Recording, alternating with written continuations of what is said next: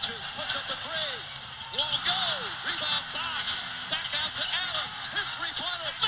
Welcome back to another episode of Hoop Talk with Owen and Henry. Where we talk about the latest basketball news, events, and scores. This week, our first segment is going to be our NBA championship predictions. So, Owen, who do you think is going to make it to the NBA Finals in the East? In the East, I have the Milwaukee Bucks winning. I think that Giannis and Dame is just such an elite duo. Giannis is averaging 30.9 points per game right now. He's just scoring at a very elite level. What about you? Yeah, the Bucks are definitely have a very talented duo in Dame and Giannis. But for the East, I have the Knicks winning because of how good they have been recently. Recently, they're on a 9-game win streak, which is very impressive for the teams they've been playing. And they're 9-1 in the last 10 games, which is, it's quite impressive. I like Brunson. I think he gets his team a lot better. They also have a talented power forward in Julius Randle. And yeah, that's why I have them making the East Championship. I think the Knicks are a great team. However, I don't think they'll be able to come up with a stop for Giannis. They're just such a young team, and I don't believe that Jalen Brunson's going to be able to make it happen over Giannis. So now moving on to the Western Conference. Henry, who do you have winning in the West? I have the Clippers making it to the NBA championship. I see a very talented offensive team between Kawhi Leonard, Paul George, James Harden, and I just don't see how any team can guard all three, especially have they been 8-2 in their last 10 games. I'm going to have to disagree with you on this one, Henry. I really don't see how the Clippers would make it to the finals. There's only one ball, and you could say that they have 3 dominant players on their team, but I don't think that they're going to be able to make it over the Minnesota Timberwolves. Minnesota, I think Anthony Edwards is just going to take over the league, and I think he's going to be the face of the league in the next few years. That's a big take. You sure about that? Yeah,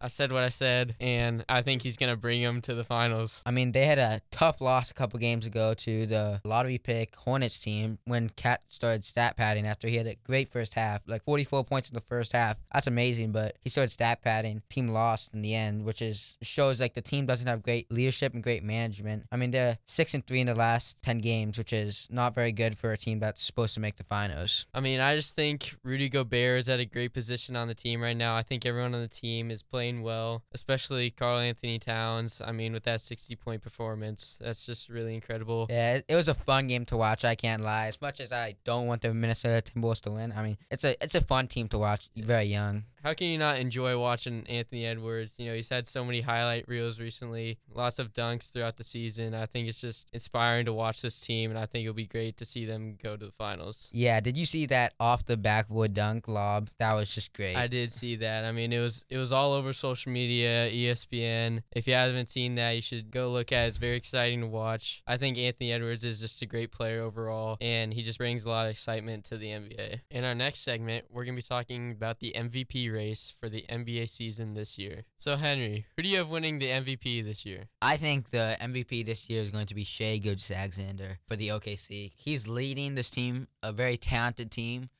They're one of the best teams in the league, and I think they are because his dominance. He averaged 30 points per game. Most players can't do that without stat padding, but he's able to do it with his team still winning, so, that's impressive. I think Shai Gilgeous-Alexander is a great player. However, I think his defense is very average, and I could low-key beat him in a 1v1 if I really wanted to. Yeah, right. Right. Oh, yeah. Well, for my MVP, I have Jason Tatum.